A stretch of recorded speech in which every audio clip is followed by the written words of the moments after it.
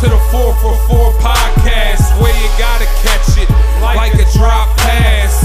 You know Dom is hitting all of the topics, ranging from the Flyers to the process. You know it's heavy Sixers in my city, from Embiid to Simmons. You know we keep it gritty, and the Phillies is ringing the bell. The skipper got this team ready to sail. No national love for Harper, right? I would've signed Bryce twice, the price was right. Wentz to Ertz, such a connection. Turnover on downs, Malcolm Jenkins interception. We back to being the beast from the east. Turn the volume up and let Dom speak.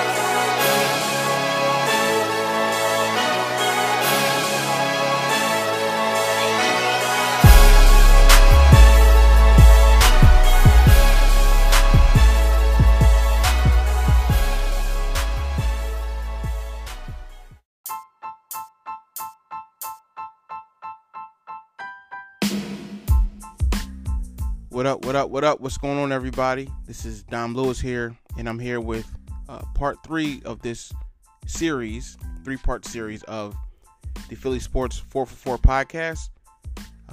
It is currently April the 30th, and it's 2:15 in the morning. I'm recording this a little bit later than expected, but trying to have this done by the morning in order to you guys to have all 3 parts. Episodes 46, 47, and 48. This particular episode is on parts 3 and 4 of the Last Dance documentary. If you didn't listen to parts 1 and 2 of this 3-part series already, which are episodes 46 and 47 of the podcast, I talked about parts 1 and 2 of the Last Dance documentary, as well as my breakdown of the NFL draft. And if you haven't listened to them already, please do so. Please take a chance and get on Apple, Spotify, Google Play, however you get your podcast, on Anchor if you don't have a podcast app that you use, and you can listen to them for free. Please share them, share. And I have a kind of a big announcement coming up at the end of this podcast. So I'll get right into it, and I just want to thank everybody for listening, everybody who's listened this week. And I appreciate you guys, your support. So thank you. And without further ado, let's get into it. So I watched parts 3 and 4 on Sunday. I actually rewatched the parts earlier this evening. And I just wanted to I took some notes when it happened, and I took a few more notes just to make sure I was going to cover everything I wanted to cover in this particular episode of the pod. So they got into exactly what I wanted them to get into in regards to part 3 in Rodman. They got into the off the court stuff, which was great. And yeah, I mean, there's a lot that was unsaid. I mean, because I clearly can't say everything, but man, you just look at this team, this roster, things they went through during this year, and I just wonder, as I'm watching, I'm like, how in the world did they pull it off and win a championship? Just how did they do it? Because it's like every other week or every day or, every moment there was something going on. Like, just when they start to pull it together, the team falls apart. Just very, very good stuff. Very interesting stuff. So, watch the Rodman episode, which was episode 3, Spotlight on Dennis Rodman.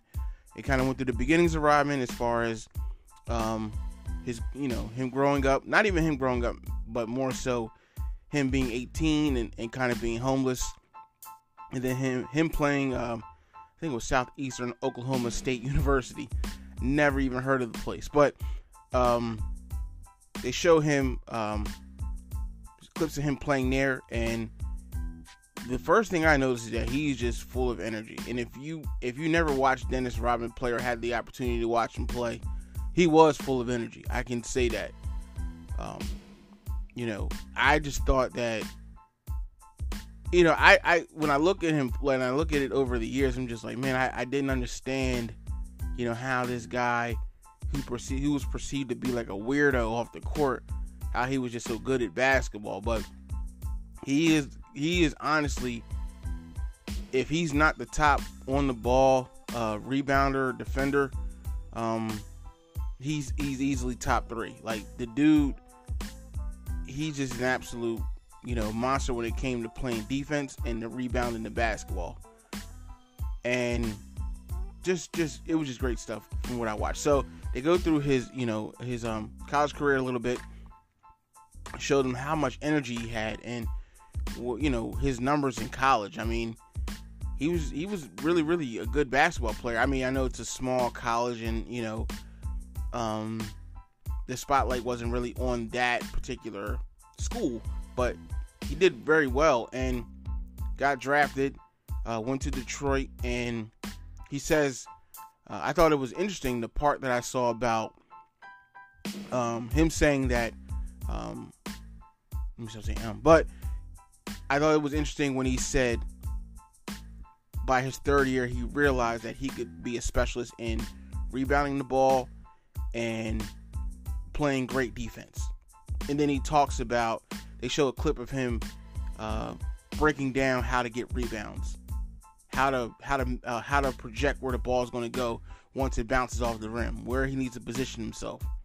And I'm just like, that's just high basketball IQ. And I know for people who play professional basketball, it may not seem like the greatest thing, and me as a fan, it might seem like a really great thing just to hear someone talk about it. But in retrospect, like, this is what he focused on, and he became the best at it. Not just really good at it, he became the best at it. And I just thought it was really, really interesting, him breaking it down. So they go into him getting drafted in Detroit, and I mean, he got there and they had success early. I mean, they won championships when he was there. He became the defensive player of the year one year when he was there.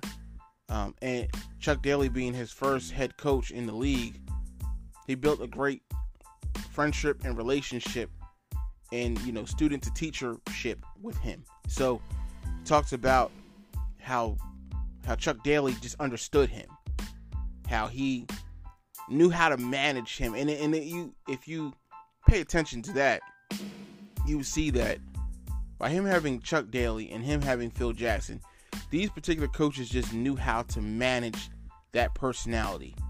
They knew how to manage Dennis Rodman. Like, he is not the prototypical basketball player in the sense of, personality. He wasn't, the how can I say this? Like, he just wasn't I came up through the, played basketball all my life. I came through the ranks. I've been working all my life to get to the NBA. He played basketball, like, not say pretty late, but he played basketball late in his career. In his youth, I should say. And he just got really good at it. And he lucked up, and he went to a college where he really blossomed. And with hard work and a lot of luck, he got into the league. So they show him the clips of him in Detroit, and played well on those teams, those bad boy teams, and really embraced that moniker of being a bad boy. And later down the line, he came out with the book Bad as I Want to Be. So he developed into this defensive specialist, this rebounding specialist, won defensive player of the year at one point in his career. But the character development, that bad boy, I guess you could say, mentality, both on and off the court, kind of developed in Detroit. He talks about that, how it developed while he was in Detroit. And he got to a point where he was no longer happy in Detroit, and they traded him to San Antonio. And he still played well in San Antonio, but this is where the dyeing of the hair came, and the tattoos and the partying. This happened in San Antonio. This is kind of where it really showed its face. And he was eventually traded to the Chicago Bulls. And before he even got to the Bulls, they met with Michael, met with Scotty, Phil, the brain trust, I would say. And, hey, should we go after Dennis Rodman? And they're like, nah. Like, they knew what Dennis Rodman was about. They had played him previously when he played in Detroit. Like, they kind of had the sense of what Rodman was like, and they didn't want Rodman. They didn't want him at all. And he wasn't even pressed to even be a Chicago Bull. But he became a Chicago Bull, and he really blossomed there, because one thing that they did that he liked is that they really cared about basketball. He says it. They really cared about basketball. They cared about winning. And he just wanted to win. He just wanted to play, a hard style of basketball, hard brand of basketball, and just win. And they did that there. They did that there. So it shows, like, he may have not been friends with Scottie. He may have not been friends with Michael. But the best thing by him being in Chicago was Phil Jackson. Because Phil knew how to manage that type of personality. He is and they kind of got their bond from, they said it was a Native American bond, which I thought was really interesting, because Phil grew up in Montana, and he said he had got this, he saw this piece on Phil's wall. I got this from some tribe of Indians, or I shouldn't say Indians, Native Americans. He got this from a tribe in Oklahoma. And they started bonding over that, and he said, oh, this means that you're a backwards walker, or something along those lines.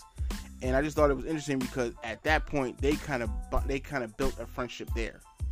And I think by seeing Dennis Rodman, I think the biggest thing is he has to learn how to trust someone. And being able to trust Phil allowed the Chicago Bulls, to get the best out of Dennis Rodman. Even him being a little bit older, not being, as young and spry as he was in Detroit, I feel like that, having him be able to trust Phil Jackson, and then being able to trust Michael and Scottie, and their hard work and their will and dedication toward winning, allowed them to get the best out of Rodman they could. Now, I'm not saying that it was all smooth and gravy, because it got rocky at times. And you see it in this episode when they talk about the trip to Vegas, and they talk about Scottie being out, and Mike being able to rely on someone, not being able to rely on anybody. And they had to kind of inspire or motivate Rodman into being the second fiddle, and him becoming the quote-unquote glue for the team and holding them together while Scottie was out. And I respect that. Like, I respect that, and I'll get into that in the second part of this podcast. But the biggest thing with Phil Jackson was spreading the ball around and being able to make Michael Jordan's teammates better. That's the biggest thing. And him being a master, to me, Phil Jackson's a master motivator. I don't know how he does it, but he knows how to motivate players of all different personalities and backgrounds. He understands all players aren't the same, and he just knows how to manage those personalities and get the best out of those players. And that's what it seems like Phil Jackson did to Rodman. And I respect that. Because, you see the clip at the beginning, he's saying, like, Rodman saying, like, he's bored and he just has to find some motivation. And I don't know where he found it. I mean, they talk about it a little bit, where he found it. And there's one game where he got thrown out. And Mike was pretty upset. He was pretty upset at him. And the biggest thing is that Rodman knew they let Mike down. And it's not even a sense of, it's not fear. It's just more so respect. Like, I let my guy down here. Like, I let my teammates down. I let my team down. I let my coach down. And he knew at that point, that was like the motivating factor for him at that point. And it was interesting to see that, because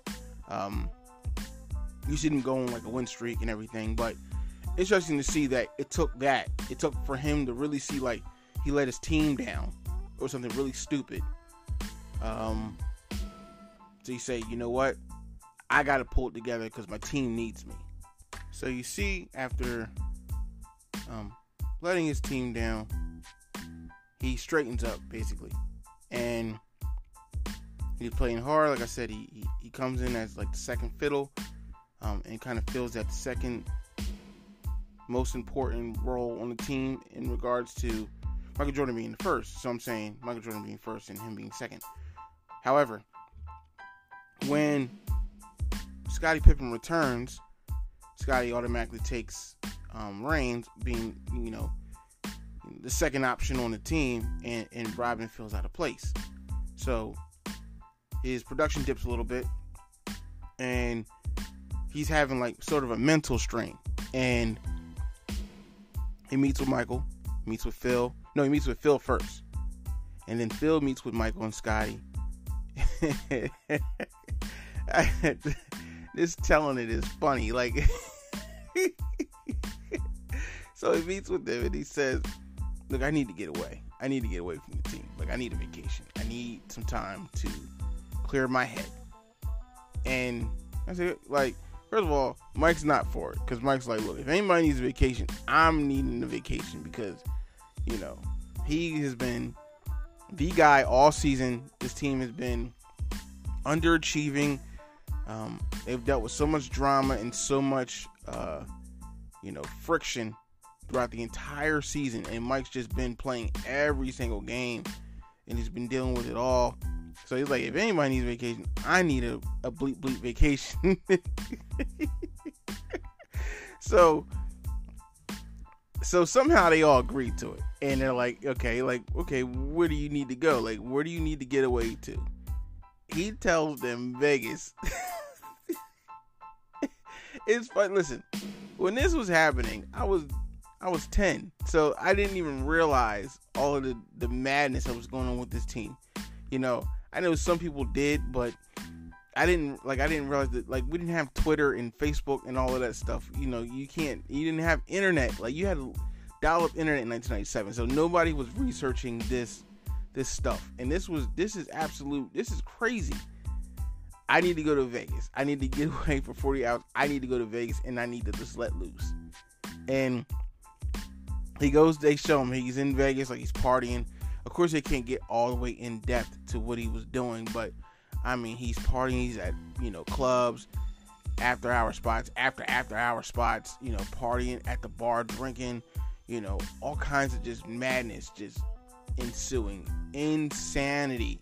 Pure insanity. So the rule was he could get 48 hours to do this, and of course he's not back in 48 hours. And Mike's like, we gotta go get him. So they went out there to go get him, and they found him in bed. And Mike said, I'm not even gonna talk about what was in the bed or none of that. They just go out there and they go get him. And the amount of memes that I saw in regards to the reaction of what Dennis Rodman's reaction probably was when Michael Jordan walked into the room is just insane. And I'm telling you, the internet has been one of the best places in regards to being quarantined and shut out of the world, because the jokes that ensue, man, are crazy. And I thoroughly enjoy them. I thoroughly enjoy all of it. But so they get him back from Vegas, and they're trying. Phil thinks that Dennis has to get back in shape. So Mike talks about they doing this Indian run, and basically there's a leader of the line, and you follow this leader, and then the last person in line has to run up in front of the first person in line, the leader, and then they become the leader, and then you kind of run at that pace of the whoever the leader is. And Mike says, I told everybody they need to run slow, because I'm not getting punished because of Dennis needing to get back in shape. Well, Dennis is doing this Indian run with him, and then he becomes the leader of the line. Mike said it took him 4 laps to catch Dennis Rodman, because he never got out of shape. He came back. He needed to get away. He needed that for some reason, he just needed that to get his focus back. And him being able to do that allowed him to just hone back in and understand what his role was on this team. And, it's just, like I said, he just was a different guy. He was a different person. And Phil knew how to manage that personality and get the best and get the most out of him. You think about it.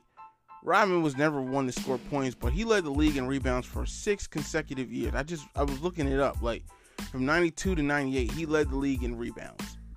And when they broke this up, of course, he went to, like, the lockout was in 99. So he only played a few games in 99, and then he signed with the Mavericks. He only played a few games with them because he really didn't want to be there. But you look at all this, and for the time that he was honed in and really wanted to play basketball, he was all in on it. He was all in. He was really, really a good player. Really good player. And it just shows you that you need the guys on the team. And he says it. You need the guys on your team to do the dirty work. You need, like, he said, he's like, Michael Jordan doesn't do what I do. He now it's not the ability. It's not a lack of ability.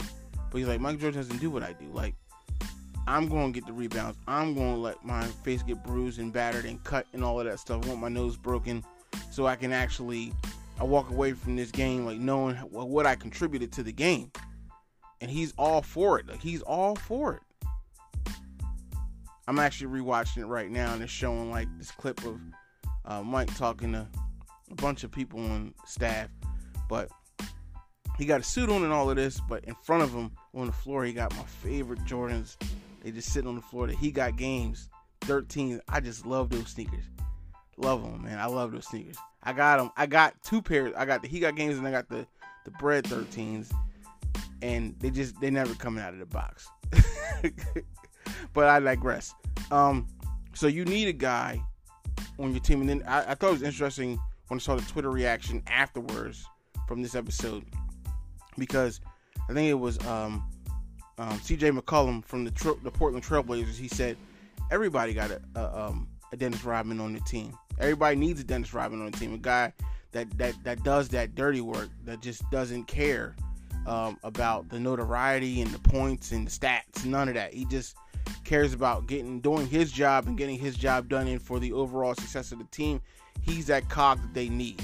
And I think it's true. I think every team needs that kind of person. I really do. I can't even tell you who I think that the Sixers person is, in regards to a person doing that dirty work today, because I don't know who it is. I don't know who it is on that team. And I think that if they had that person, they would be better off. But I don't want to talk about anything that gets me angry, like the Sixers. I just want to break down this documentary from what I watched. So I just thought that this episode was interesting. And then it goes into Mike being asked so much about when's Scottie coming back? When's Scottie coming back? When's Scottie coming back? What are you going to do after the season's over? What are you going to do? Like, all of this drama that ensued, like, I just don't know how they were able to hone in and focus on winning the championship. And it just shows you that you really need talented players. You need a great coach. And you really need to be able to block out all the noise. You really do. Because without that, I just don't know how you really win in this league. How you really win, period. And it takes leadership. And if you were listening, I think it was a few episodes ago. But I talked about the Sixers lacking leadership. And this is their problem. Like, they don't have it on the sideline and they don't have it on the court. And that's why they're not achieving what they should be achieving. Like, it shows you, like, just by watching this documentary, you see that you need leadership both on the court, on the sideline, in the front office, in order to achieve what you're trying to achieve and win a championship. You do. It sounds very simple, but most teams don't have it. Most teams don't have great leadership anyway. And that's what sucks. That's what sucks about the Sixers anyway. But just watching this, I was able to I don't think I learned anything new except the in-depth how much, that Vegas thing, he needed to do that Vegas thing. I really didn't know that. And I can't even imagine the amount of scrutiny that any team that would do anything like that today, how much scrutiny they would fall under. I can't even imagine the kind of vitriol and the outrage, it would be on TV probably 24 hours a day. Like, ESPN would be airing all this stuff 24 hours a day. You would see all over Twitter, all over, NBA Twitter. And it's just, man, I can't even imagine. So thank God this was happening in 1997, 1998, whatever, 1998. Thank God this was happening then, because this wouldn't be able to happen today. Definitely wouldn't be able to happen today. So, episode 3 ends, and they go into episode 4, which is like the Phil Jackson episode. And I think one thing that I didn't realize before is that how much Dennis Rodman considered Phil Jackson to be a friend. And I talked about, being student-teacher relationship and just being a relationship and friendship, but how much he was a friend to Dennis Rodman. And like I said before, he needed to be able to trust people, and he was able to trust Phil. And that kind of leads into episode 4, where it talks about Phil Jackson and basically the kind of coach he is. And it talks about Phil, like, growing up in Montana, which I swear, I didn't even know that until a couple years back, because, they said they had to go to Montana to get him in order to become, I think, the Knicks executive at the time. Or they was trying to bring him out of retirement to coach some team. I can't even remember, but I didn't even know about him in Montana. I didn't know he was from Montana. So it talks about his beginnings in Montana. He comes from a family, very religious, spiritual family. Like his father was a minister, his mother was in the church. Very, very deep rooted, and I think he comes from a Pentecostal background. So very deep rooted in religion. And it talks about kind of Phil. He talks about growing up playing basketball. He played basketball in high school. He plays basketball in college at North Dakota, which I didn't know went to North Dakota. And then he talks about his career basically with the Knicks. And playing for the Knicks, wins 2 championships there, but it shows a little glimpse of what kind of player he is. And someone says it. I think it was the reporter from the Chicago Tribune that's on here. I can't think of the guy's name, but he said he was like the Dennis Rodman before Dennis Rodman. Like, he did the dirty work, he did the grunt work that nobody wanted to do. Kind of like the not bullying of people, but like the punching and the little dirty things that you don't see.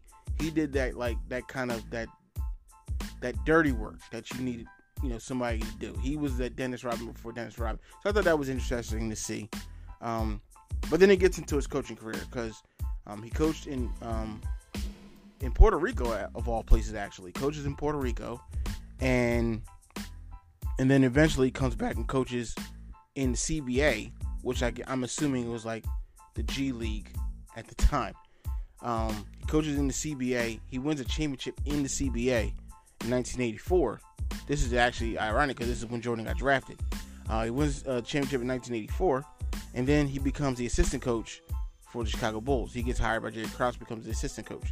Now, it goes into actually how he learned the triangle offense. He learned it from another assistant coach that was with the Bulls named Tex. What was his name?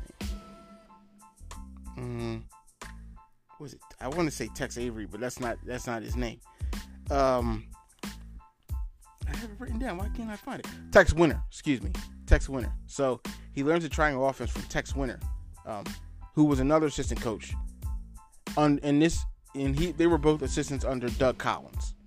So they fired Jordan's first coach, and then they hired Doug Collins. Doug Collins is the head coach, and he coached the team from 86 to 89. But it went into how Tex Winter designed like this triangle offense, and based on ball movement, and it goes into it breaks it down. And I think Doug Collins played a lot of isolation basketball by having Michael Jordan. Like he strictly put Michael in a lot of isolation situations, because, well, let's face it, Michael Jordan is the best player on the planet at the time, and he's like, look, I need to have the ball in the hands of the best player in the world. Of course he's going to do that. So he puts the ball in. Basically, Doug was like not one for, I guess, this pushback in regards to running the offense. So I'm gonna run it the way I want to run it, and I guess that Tex Winter kind of pissed him off a little bit. So he basically reduced his role and had him just like kind of charting practices. He couldn't sit on the bench during the games, and he worked a lot behind the scenes. And then in '89, after they lose in the Eastern Conference Finals, they fire Doug Collins. And it's crazy because they're winning they won with Doug Collins. They were winning with him. They just fall short. Game 7, Eastern Conference Finals, they lose, and understand like Scottie Pippen had this this migraine headache. This is the Scottie migraine game for people who don't know, but this is the Scottie migraine game, and Scottie basically is out of commission, and Jordan's basically doing it by himself, and they lose, and you would think that they would bring back the coach that got them to the brink, kind of how they did with Brett Brown. But they fire him, and they bring in Phil Jackson. They hire Phil Jackson as the head coach. I mean, truth be told, I think that this probably would have happened anyway, whether they would have lost. The only thing that probably would have prevented it from happening is if they would have won the finals that year, because you could see that that Phil Jackson was Jerry Krause's guy, and this guy Tex Winter was Jerry Krause's guy. And he wanted Phil to be the coach. He saw Phil was, he grew enough where he could become the head coach of this team, and he wanted him to be the head coach. So, it was going to happen regardless. I think it would have happened eventually anyway. So they fired Doug Collins, Phil Jackson gets hired, and they take off from there. But Phil's philosophy was, moving the ball, the triangle offense, moving the ball. And I think this is the most important part. He said, I'm not worried about you, Michael, but we need to make your teammates better. We need to get the most out of your teammates. And that's where Phil flourished, because, like I said, the managing of the personalities and understanding like strengths and weaknesses of the players and what they need to do, what each of them needs to do better. Just being a coach, like understanding which each member of the team needs to do better in order to, succeed and grow and for the betterment of the team. And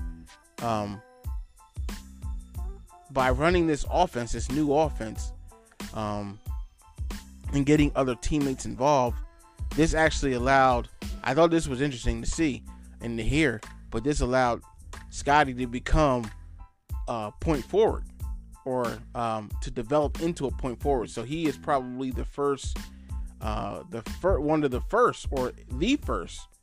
to even be donned with that name, point forward. They probably weren't calling it that back then, but he kind of developed into that role.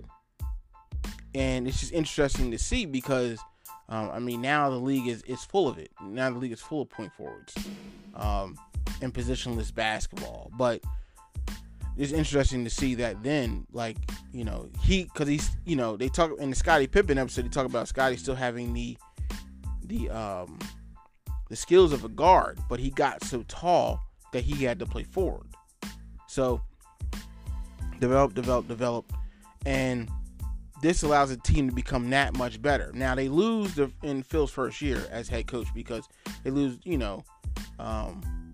I'm sorry, I said they lost in Game 7. So let me go back. They lost in Game 7 during Doug Collins' last year, but they lost in Game 7 as well in Phil Jackson's first year, and that was the Scottie Pippen migraine game. So I apologize. I got that information wrong. I'm sorry. I just jumped the gun on it. But that was a Scottie Pippen migraine game, because the next year they came back when they actually won in 91. Scottie Pippen actually had a really great Game 7. And it's kind of like, retribution for him having the migraine game, basically. So Phil it shows him like basically the management of how his management style of players. And you can see, like, just by watching this episode, like, the genius of Phil Jackson, because it's not like this was, a one-time deal, or it's not like it was a one-off kind of deal. This man won 6 championships with this organization. He carried them to their first championship, and then, winning 5 championships after that, winning 6 total, and then goes to another organization and wins 5 championships with the Lakers. Now, granted, he had, the best players, or, I guess you could say on each of these teams, he had 2 top 10 players in the league. But the fact that he knew how to manage egos and personalities, I think it's no secret that's what makes Phil Jackson so great. Him being the quote-unquote Zen master. But Zen master meaning, like, I know how to get the best out of my guys and be the master motivator. I think that's the best thing, Phil's best attribute, which is awesome to see. So, yeah.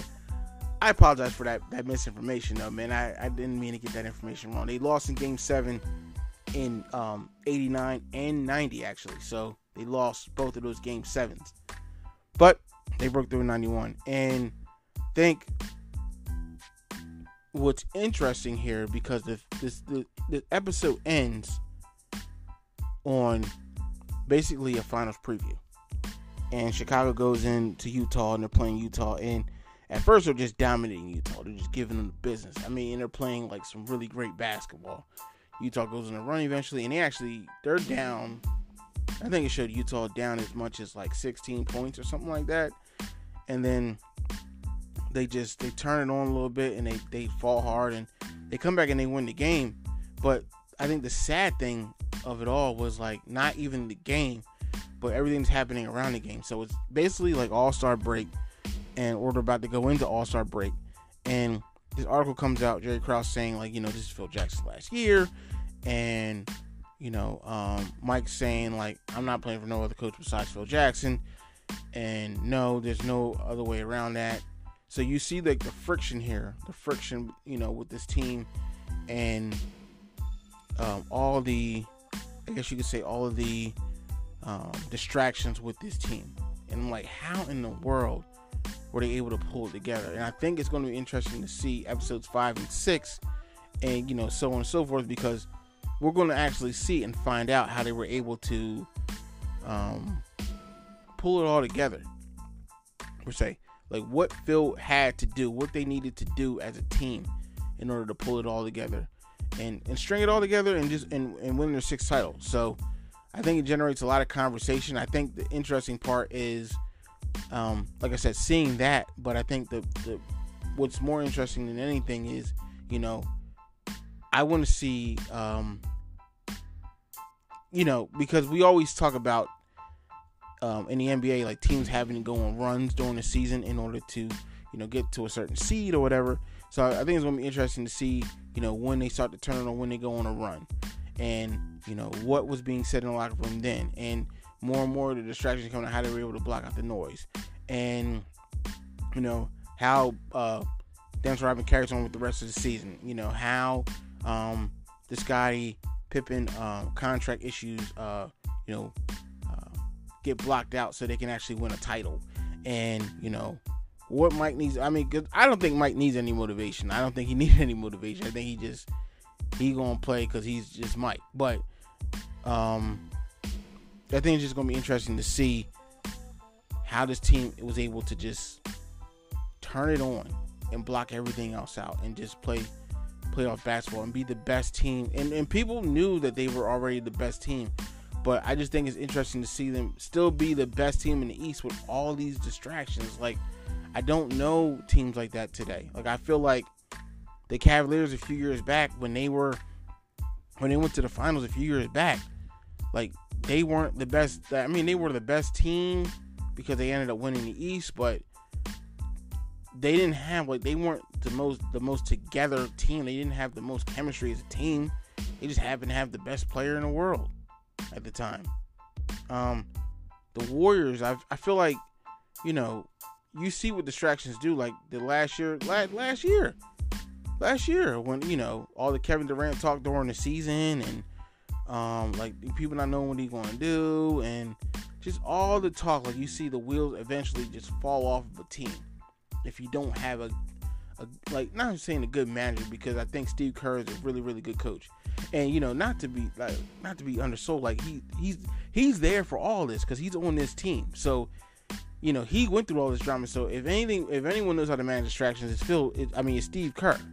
But you can see like what distractions and what all the turmoil will do to a team eventually.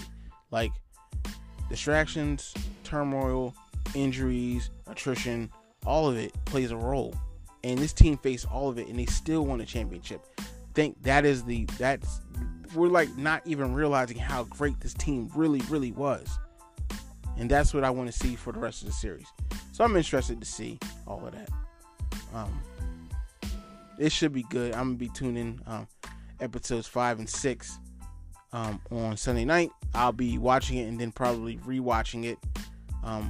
Don't know when I'll record the pod for it, but I will be watching it probably a few times before I actually record the pod. So maybe Monday or Tuesday, I don't know. But you will definitely get a podcast reaction from it. I have to. All right. So that's my little, reaction pod to episodes 3 and 4 of the Last Dance documentary. Like I said, I think this is just a great piece of work, and I commend ESPN and Netflix. And all the crew, everyone who's involved. I just commend them all for putting this all together and giving us this content, because it's definitely something worthy of being talked about. And I'm glad that we have it. All right.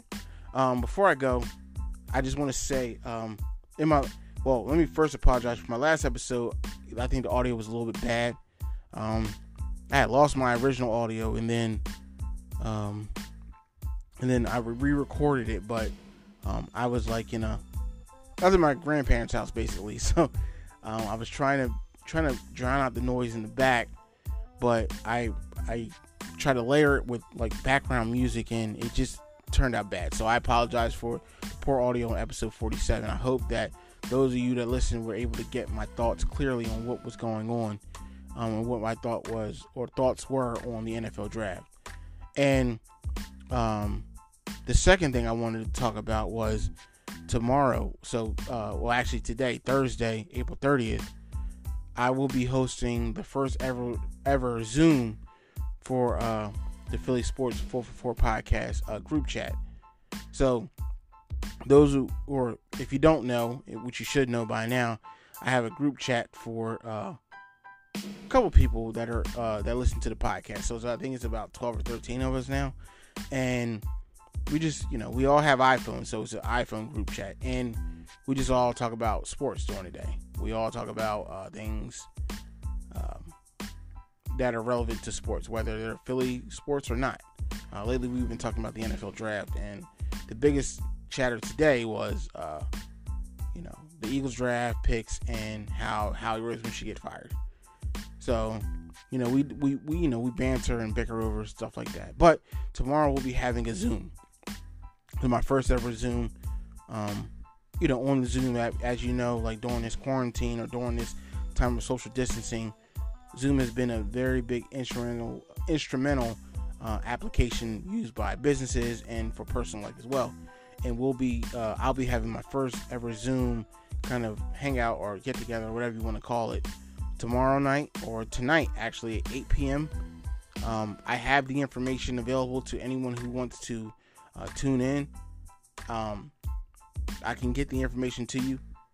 If you listen to this podcast before the Zoom actually happens, I can get the information to you, and you can join the podcast. I mean, you can join the Zoom. Trust me.